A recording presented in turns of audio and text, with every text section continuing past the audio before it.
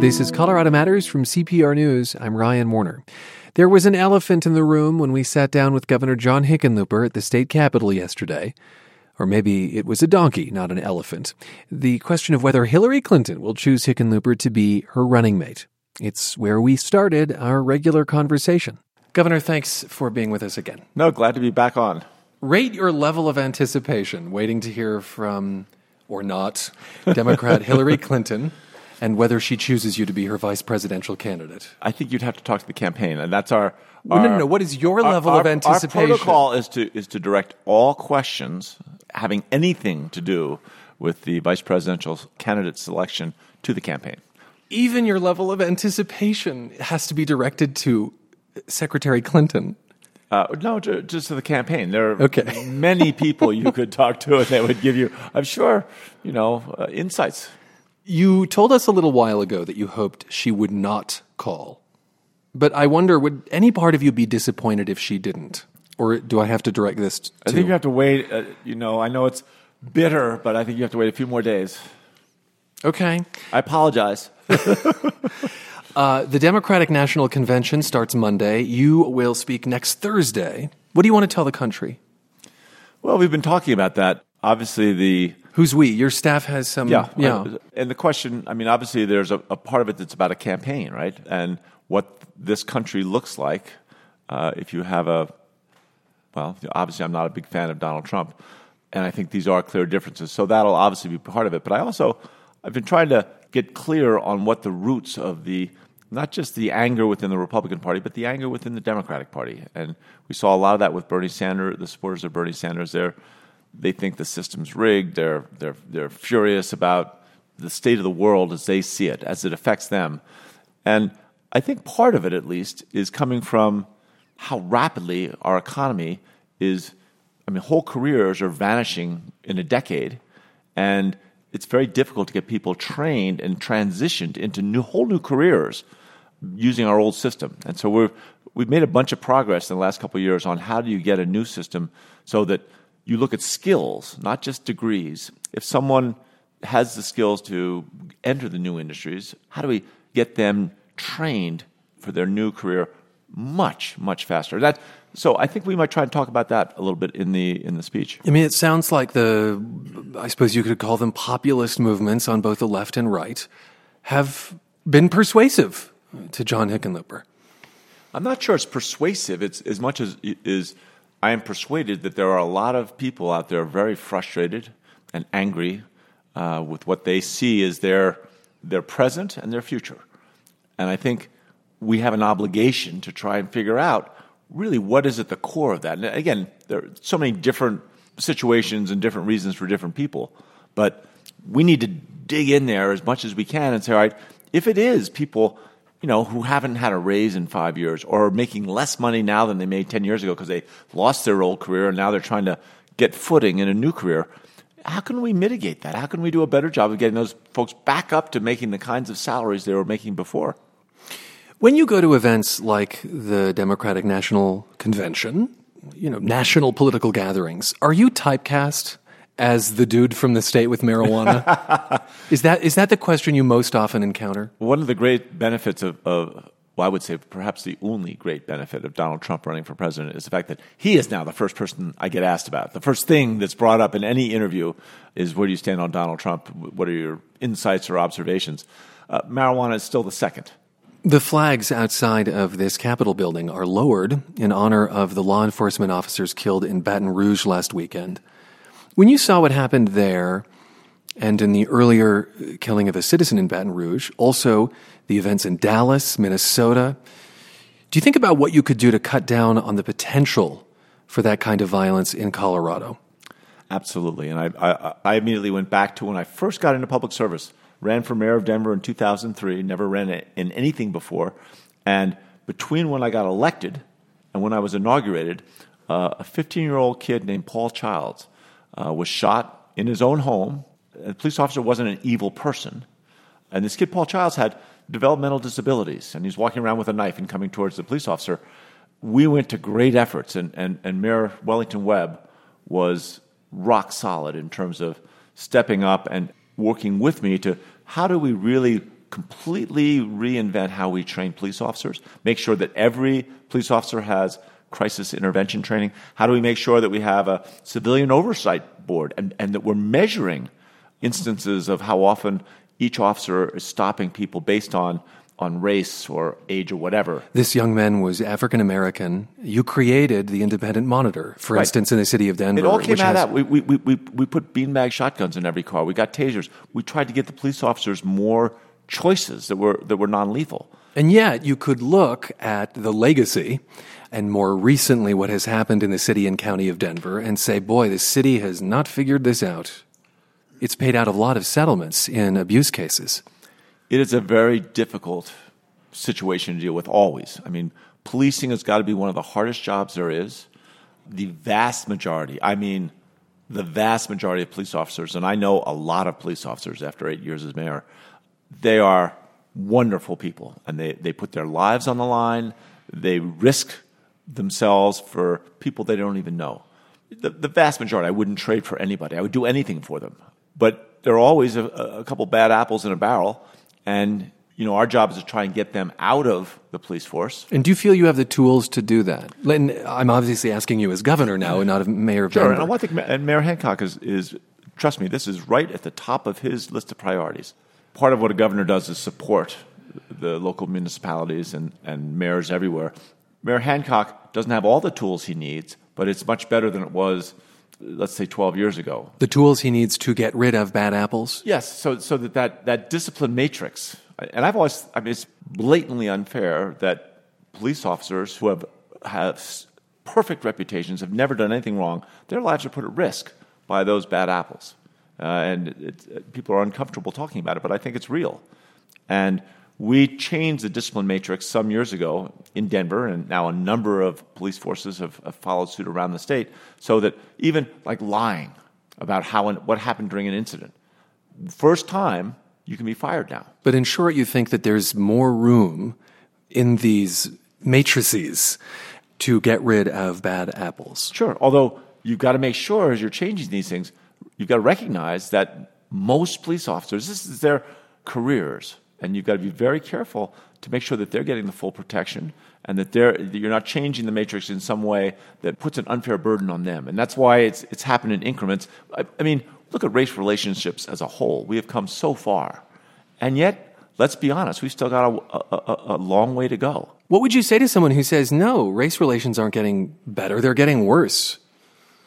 In any change over a long period of time, there are always going to be setbacks. I mean, every great social revolution in the history of this country, in the history of the world, the successes have been built on many, many failures. You're listening to Colorado Matters. I'm Ryan Warner, and we are back at the state capitol for our regular conversation with Democratic Governor John Hickenlooper. You've spoken about guns recently in two high-profile settings. One was at the Aspen Ideas Festival, the other in New York at a forum that was put on by Reuters, the news agency. You spoke alongside gun control advocates both times, including a mom who lost a child at Sandy Hook Elementary School. What's the best idea you heard about guns at either of these forums? The district attorney of Brooklyn is a guy named Ken Thompson. Young, very smart, very talented African-American. And I think his insights of, if you look at gun deaths that are, the vast majority aren't with assault weapons. They're usually with handguns. And the majority of people being killed are young African-Americans and Latinos and minorities.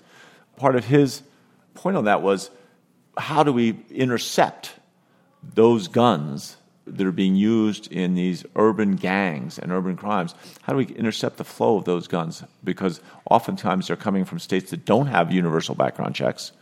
As Colorado does now. As Colorado does. What was the suggestion there? To really step up policing efforts towards going after where the guns are coming from.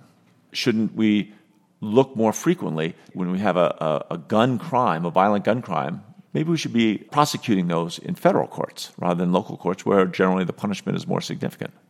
It's interesting. Both of those suggestions do not rely on gun control, right? A ban on a particular type of weapon, for instance, or on a magazine capacity, or on background checks, but on the source of those guns.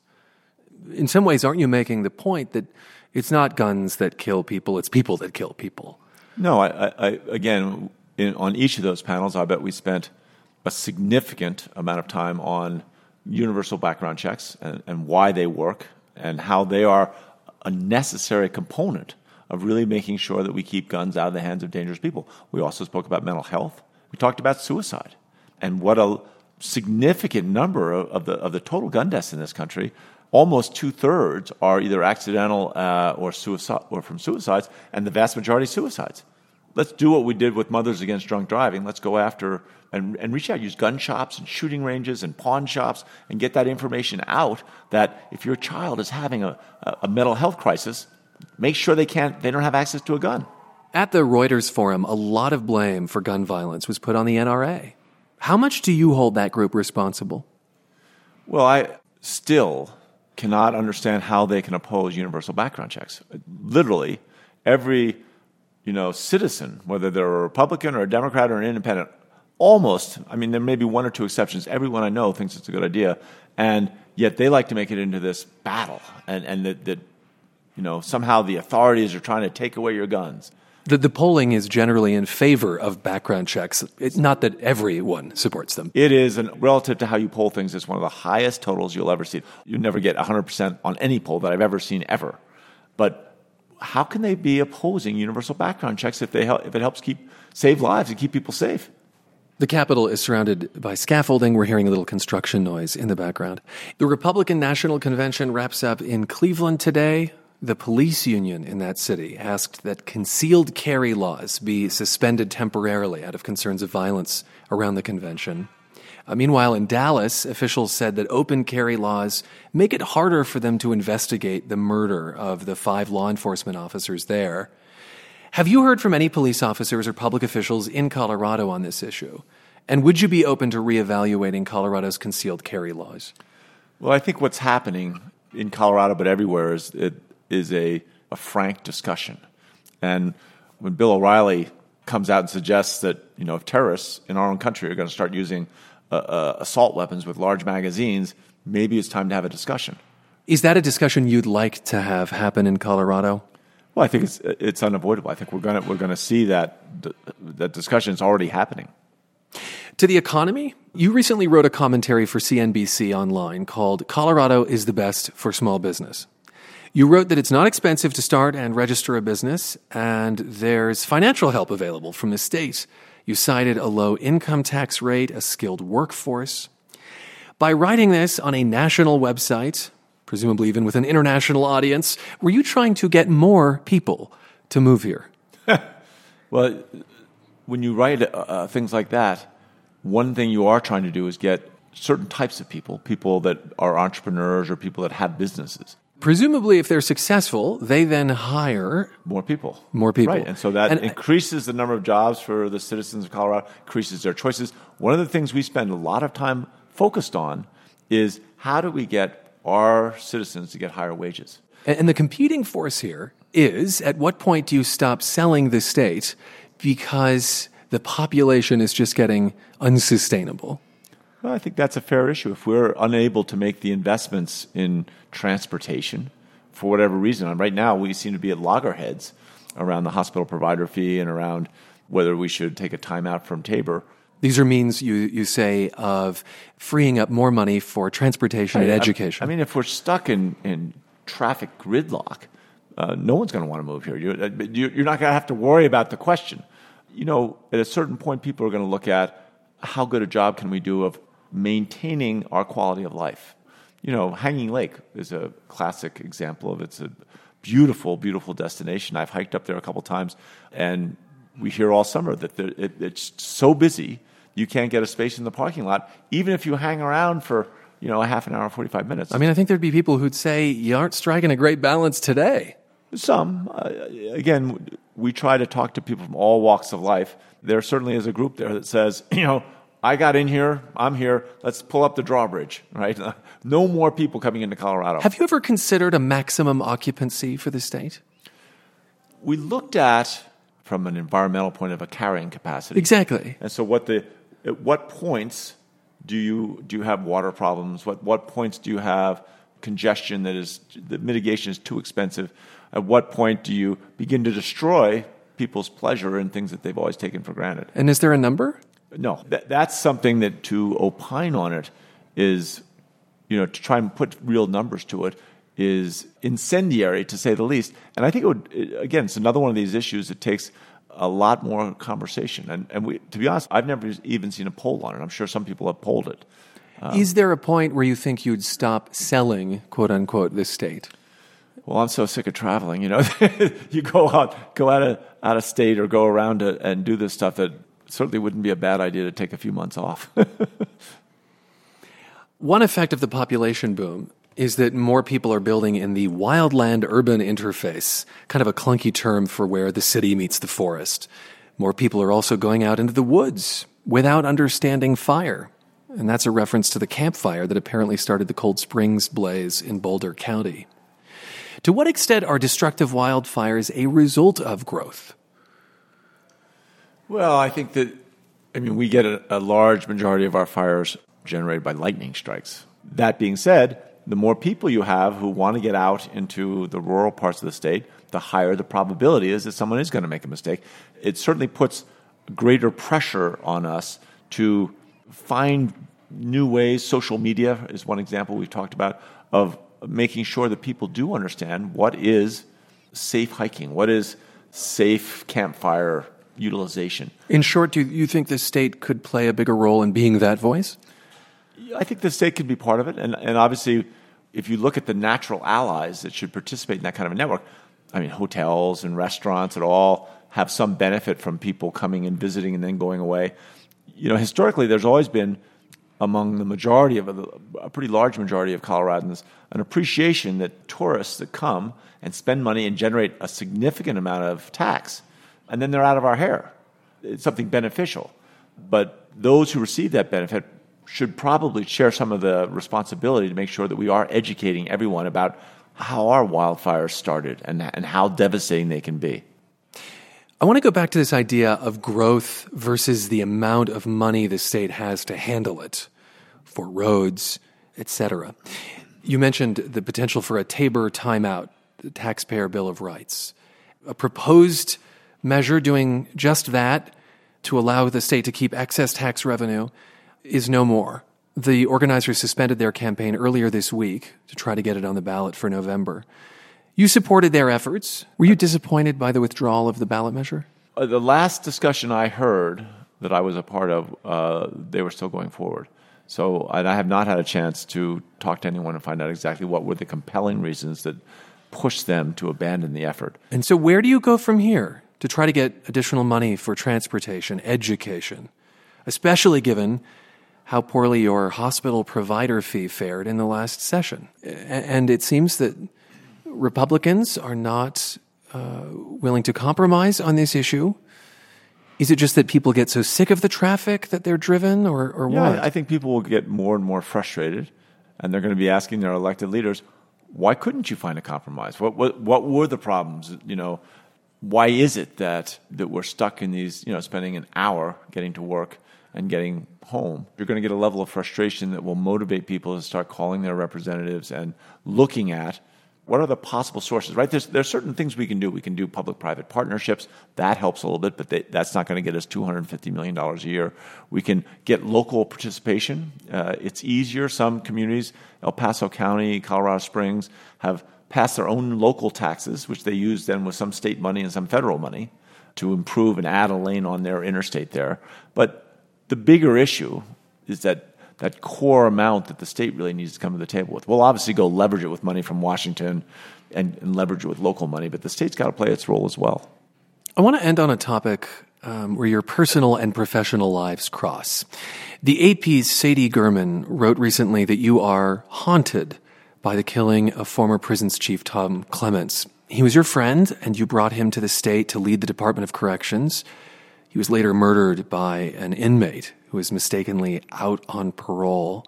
He may or may not have acted alone, and questions remain about that. But prosecutors in El Paso County told you recently that they intend to close the case.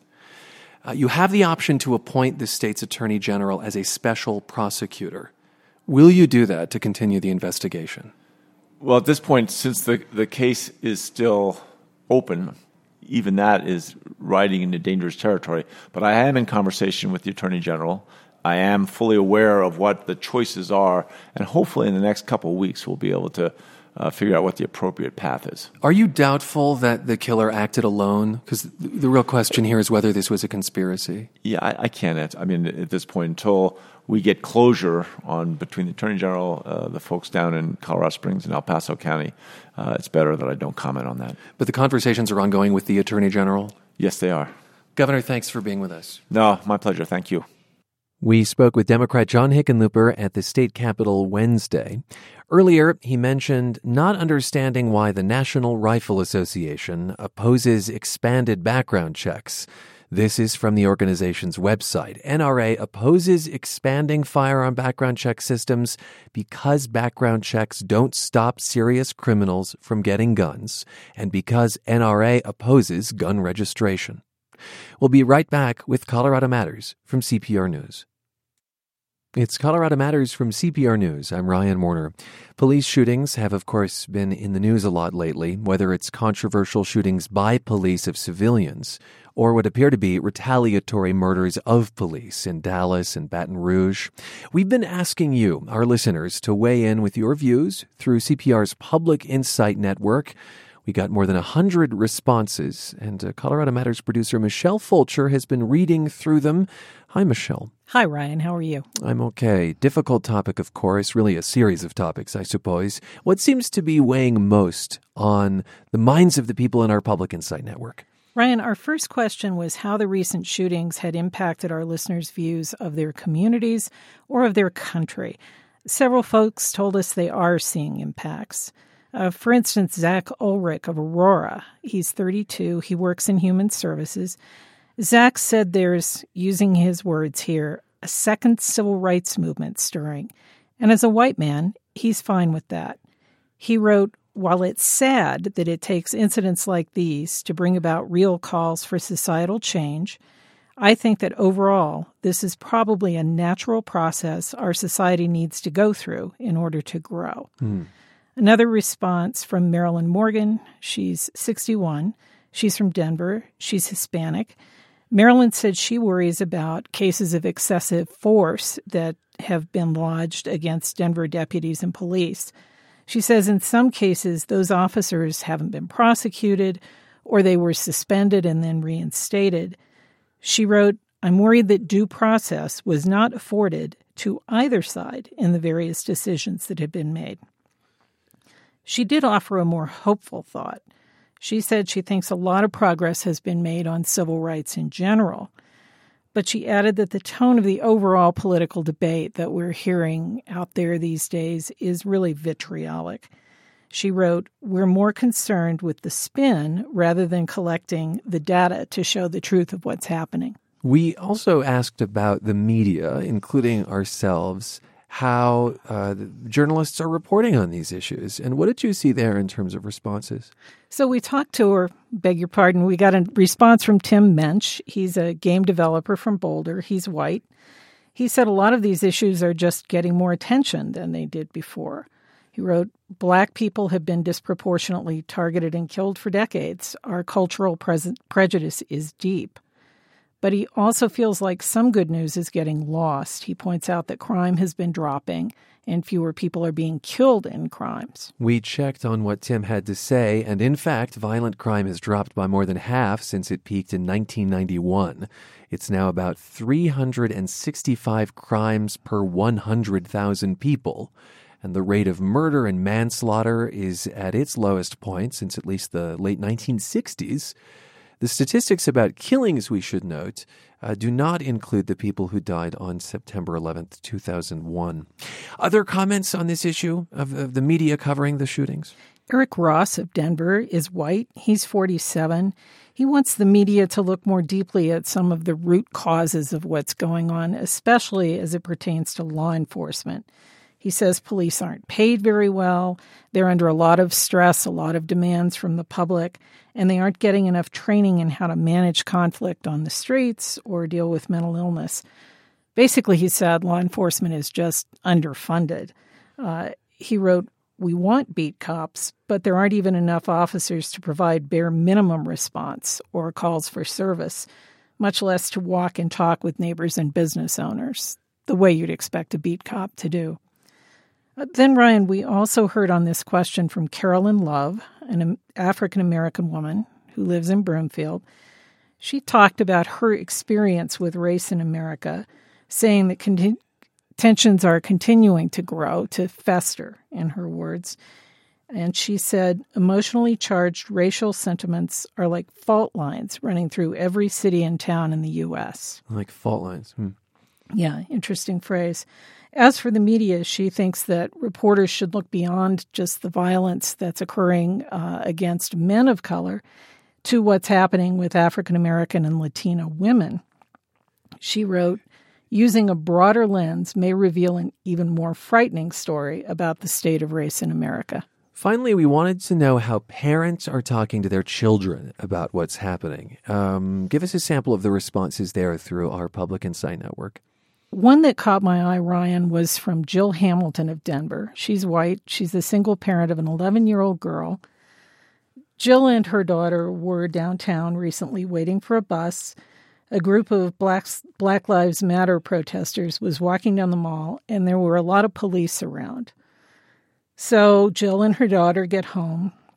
They're talking about what they saw, and the little girl said it was scary to have all those police around.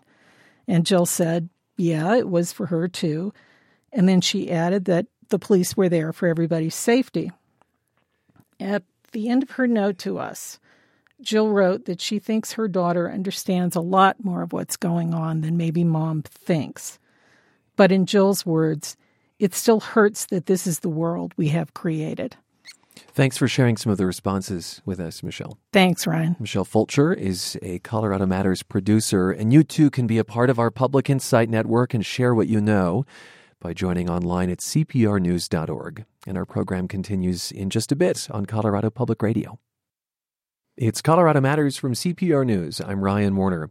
Did you know that one of Shakespeare's most famous lines from Hamlet, "There lies the rub," is a lawn bowling term? Or that the word jazz, long associated with music, may have first been used in baseball? Everyday language is filled with sports terms, and Denver author Josh Chetwynd has written about this in a new book. It's called The Field Guide to Sports Metaphors. He's not just a writer, by the way, but a former minor league baseball player. Josh, welcome to the program. Thanks for having me, Ryan. Great to be here. What's the most fascinating story you came across in this analysis of sports metaphors? Well, I'll tell you what the funniest one was. Okay. And it was cry uncle or say uncle. Now, I realize that's a bit of a cheat because we use that term in backyard wrestling matches, but it was such a great story that I had to include it. Okay. And basically the way it goes is that it was a joke that was in newspapers in England at the end of the 1800s. And basically the way the joke went was that a man had received a parrot from his niece.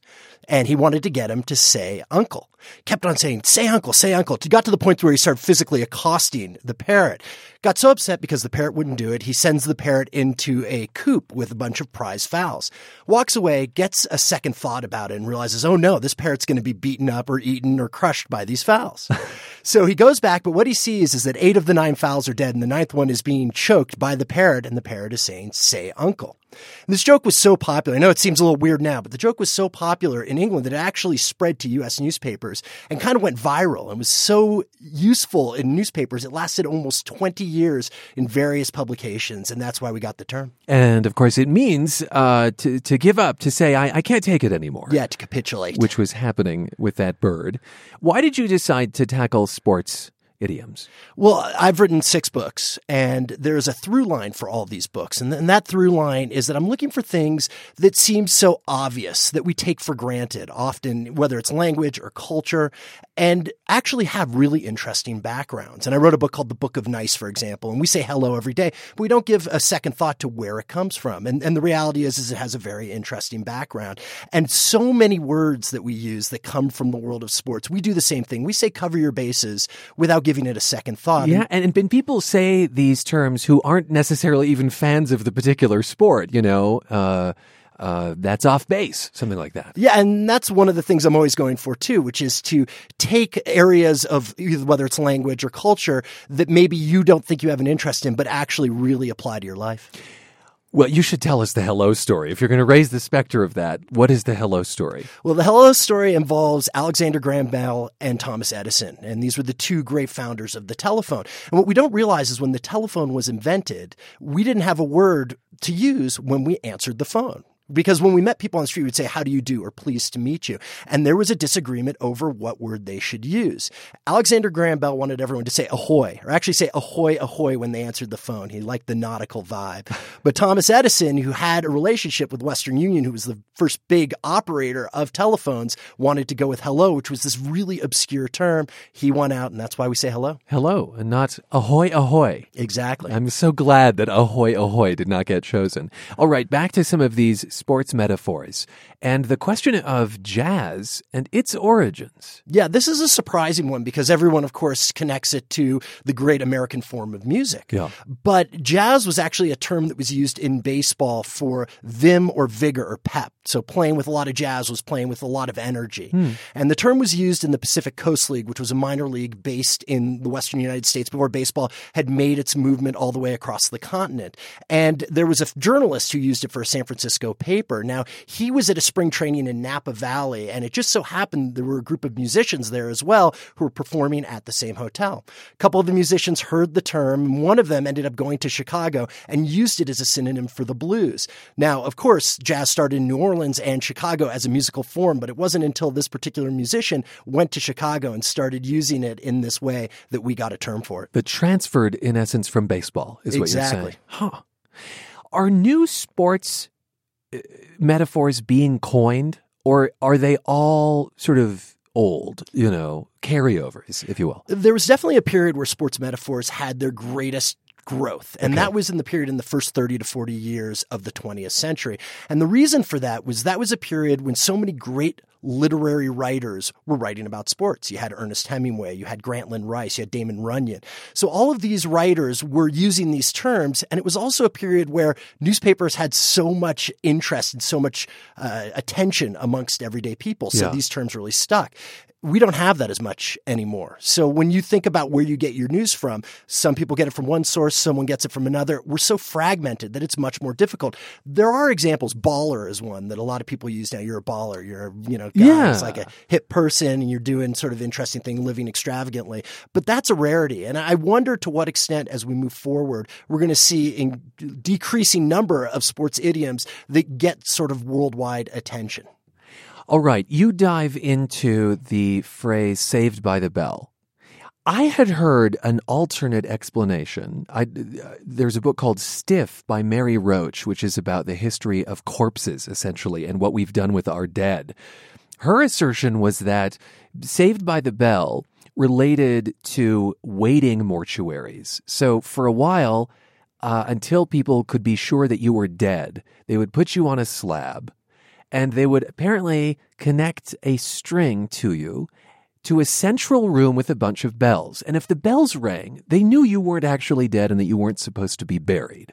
That is the origin of Saved by the Bell. You have a different one in your book. Yeah, the story that you heard is a long-time claim. It's a popular one on the internet. And so it was one that I did a lot of research on to debunk. And there are variations on it. You told one version. Another version was that actually coffins had the bell attached to them so that the bell would actually go up above the ground from where the coffin was located so that if you happened to wake up, because there were instances where people actually hadn't died and they thought they had died, you could actually make a sound. So great was the fear of being buried alive, I guess. Exactly. Yeah. And that fear, it was legitimate, did exist, but there is no examples. I did a lot of research trying to find some statement where this actually did occur and where people had the bells. It's apocryphal as far as I could tell. Okay. And I had a lot of examples of Saved by the Bell used in the boxing. And that means that you have to do a lot of, well, as you say, debunking, because I think there's so much lore sometimes surrounding language and expressions. Yeah, I mean, anything that you're dealing with where you're dealing with history, there is that issue. I did a book on accidental discoveries and unexpected inspirations in the kitchen. And it was very similar. We have these great stories that sort of suggest that food came from an interesting location, and it turns out not to be the case.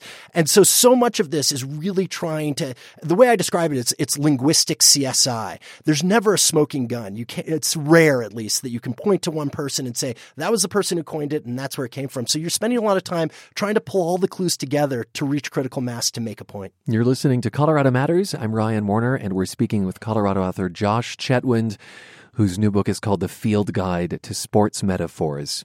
I wonder if there's one you came across that you really didn't use before writing the book and now use because you were exposed to it. Well, it's funny you bring that up because I grew up playing sports, as you alluded to. I played college baseball and then professionally. And one of the things I had to get over when I was doing this book was that when I was a kid, everyone would always talk to me in sports metaphors. They thought that was the lingua franca for anyone who played sports.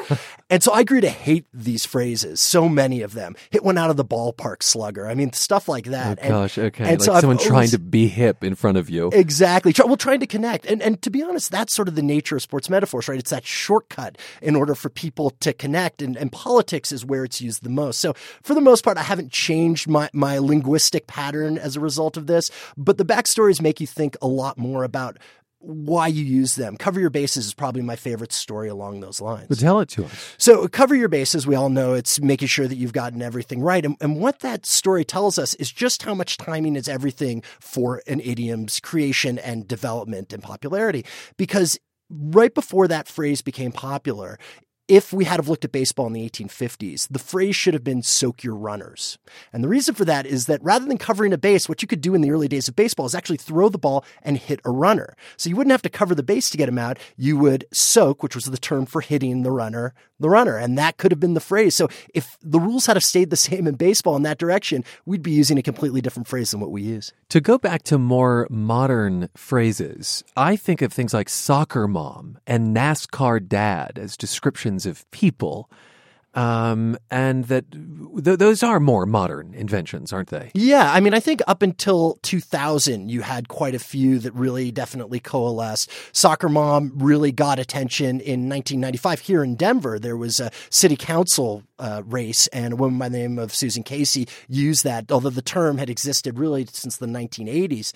But I love that subset, by the way. I just need to say for a moment of words or phrases that come from the actual names of sports. So you have inside baseball, you have the political football, or if you want to get randy, you have tonsil hockey or the golf clap, right? So I love those, but you're right. And I think that also goes back to right before the start of the 21st century was that last period where everyone sort of went to the same sources for their news, for their language, for their popular culture. And we really look at 2000 in many ways is that dividing line where after that, we're in a position where we don't all agree. We don't all look to the same places for language and for culture. And as a result, it's more difficult after that period. This has been fascinating. Josh, thanks so much. Thanks for having me, Ryan. Josh Chetwynd of Denver, author of The Field Guide to Sports Metaphors. He'll be at Barnes & Noble in Glendale, that's just outside Denver, Saturday. And this is Colorado Matters from CPR News. It's Colorado Matters from CPR News. I'm Ryan Warner. What kind of toy would prepare kids to work with robots? You can find one possible answer in the Robot Revolution exhibit at the Denver Museum of Nature and Science. Near the exit, there's a table with an array of colored blocks. They're called cubelets, and they're made in Boulder. Brian Hostetler is with the museum. The cubelets are basically modular bits of robot. Each section, each little cube that you have, not only has a physical presence, it does something, or it has a physical sensor, or it has a battery. The blocks got Jordan Nealon's attention. He's a 9th grader who was on a field trip from Thornton. I'm just going to try to make a little car. But he realized quickly that each block is specialized. This looks like a light, but this one's what I'm starting to wonder. Rotator. What does the rotator do? Probably rotates a piece. Then he went for other blocks, light sensor blocks, blocks with knobs. Fiddle around. That's how you do it. Best way to do things. Nice. Fiddle around. See what you get. And what he got was a tool that measures light. One block reads light levels, another displays them. Nealon imagined it could help people find sunny spots in their gardens. In all, it took him about 7 minutes. Eric Schweikart is inventor of Cublets. He leads Modular Robotics in Boulder, which develops and markets the toy. And Eric, welcome to the program. Thanks, Ryan. Happy to be here. Okay, the second you make play about something more than play, right, trying to teach a lesson, don't you ruin the fun? Depends what you tell kids. It depends if you tell them they're being educational or not. With modular robotics, a bunch of the things that we try and do with Cublets are a bit subversive, maybe. Subversive? Yeah, so you think about playing with Legos. When you play with Legos, you're not learning about friction, structure, and shape, but you're gaining these intuitions by playing so that later on when you get to physics, the Greek letters and everything sort of make sense. You understand how things are going to react, and the Greek letters are just describing behavior that you're familiar with. When we're playing with Cublets, we're not trying to teach kids about networking or inputs or outputs or control or feedback or loops or recursion, but we're trying to give them the ability, the muscle memory, the intuitions about how these things work so that when they encounter them later on in life, it sort of makes sense. Them being these concepts, the concepts that they represent and the actions that they do, because they sense, you say, they think, they act. You've brought some Cublets with you. Yeah, I did. And sensing and thinking and acting is basically our working definition of robotics. People can argue for hours about what's a robot, what do robots do. And for us, robots are any devices that sense, that have inputs, that think, that do planning or processing, and that act.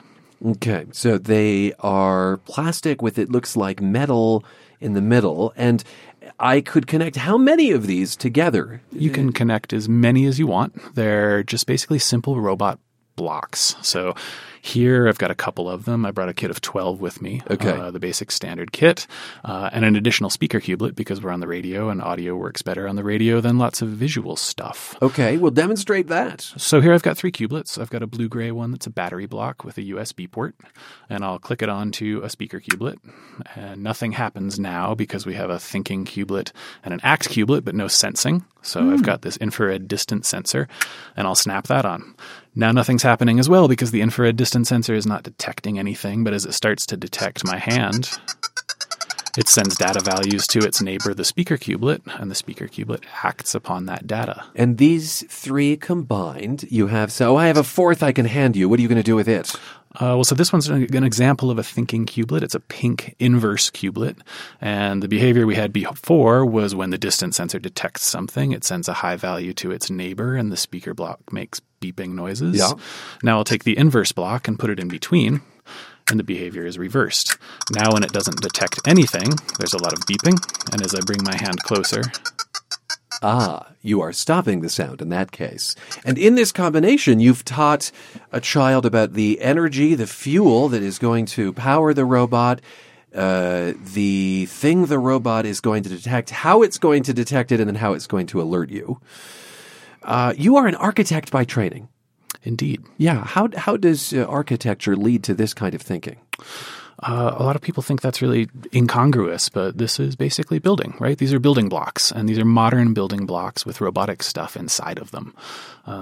Their genesis actually came out of architecture. I was working in Boulder on a bunch of mixed-use architecture projects, and work as a junior-level architect is really awful. Usually. And mixed use meaning you live there, you might work there, there might be shops and, businesses and residents. Exactly. Like Main Street North in Boulder and examples like that. I've been working as an architect for about 7 years after school, sitting behind 3 monitors, gradually getting carpal tunnel syndrome until eventually I threw up my hands and thought there has to be some sort of better way for creative people to interact with computation than always sitting behind monitors, mice, and keyboards drawing things on a screen. So the genesis of Cublets was sort of thinking about digital clay, digital type construction materials. Digital clay. That's a cool concept. Wouldn't it be? These are a little higher resolution, or I guess lower resolution than clay, so you can't quite sculpt with them. They're 40 millimeters. But tools, physical, tangible tools that enable creative people to interact with computation without always having to sit behind a screen, I think can be very valuable. And do you think that that's reflected in STEM education today? So science, technology, engineering, and math. This an over-reliance perhaps on, I don't know, things that aren't fun enough? Or I do. Screens are wonderful because hardware is hard. Building custom hardware is hard. So now that we have supercomputers in our pocket, it's much easier to create little software applications that run on the phone or that run on Chromebooks or iPads that people have in schools. It's very difficult and resource challenging and time challenging to create new physical hardware. Yeah, tactile experiences become difficult in that regard. Indeed. And so you wanted to create the tactile. Are these just for, I don't know, wealthy kids of wealthy families, who can afford to kind of nerd out? They're definitely for those people, but they're also in play in lots and lots of science museums, schools, summer camps, places like the Denver Museum of Nature and Science Robot Revolution, and in thousands and thousands of schools all over the world. Have kids surprised you putting them together? Have they done things you didn't anticipate that these robots could do? Oh, yeah, all over the place. Kids are insane, especially when kids get access to a lot of schools like St. Vrain Valley School, Flatirons Elementary. We have thousands and thousands of cublets in those schools, and when kids get access to a huge pile and start making giant, complicated constructions that are a little more complicated than we might have even imagined, they can build some crazy stuff. What have you seen them build? I like seeing some of the grids that they make of LEDs. So we have flashlight cubelets, and they can interact with all of their neighbors, and depending on how you put them together, you can make a wall of cubelets that responds to your touch. You can make a wall of cubelets that reacts back to you based on distance sensors. Thanks so much for being with us. My pleasure. I spoke with Eric Schweikart earlier this year. He invented robot construction kits for kids called Cubelets. His company, Modular Robotics, is based in Boulder. Cubelets are part of Robot Revolution at the Denver Museum of Nature and Science through August 7th. Finally, today, each summer, aspiring young classical musicians come to Colorado to train and perform, including at the National Repertory Orchestra in Breckenridge. Students there are immersed in the orchestral life. Despite long odds, they hope to land professional symphony jobs. Violinist Madeleine Vaillancourt, who serves as co-concertmaster, says becoming a pro is daunting. It takes patience, discipline, and thick skin. You're going to be shot down so many times. The number of rejections you're going to get to the number of successes you're going to have is usually going to be like 10 times as much. You might as well get used to that and remind yourself why you're doing this, which is because you love music and you can't see yourself doing anything else, which is definitely true for me. A highlight at this year's National Repertory Orchestra featured Vaillancourt in a performance of Dvorak's Violin Concerto. You're hearing that now. This is Colorado Matters from CPR News. I'm Ryan Warner.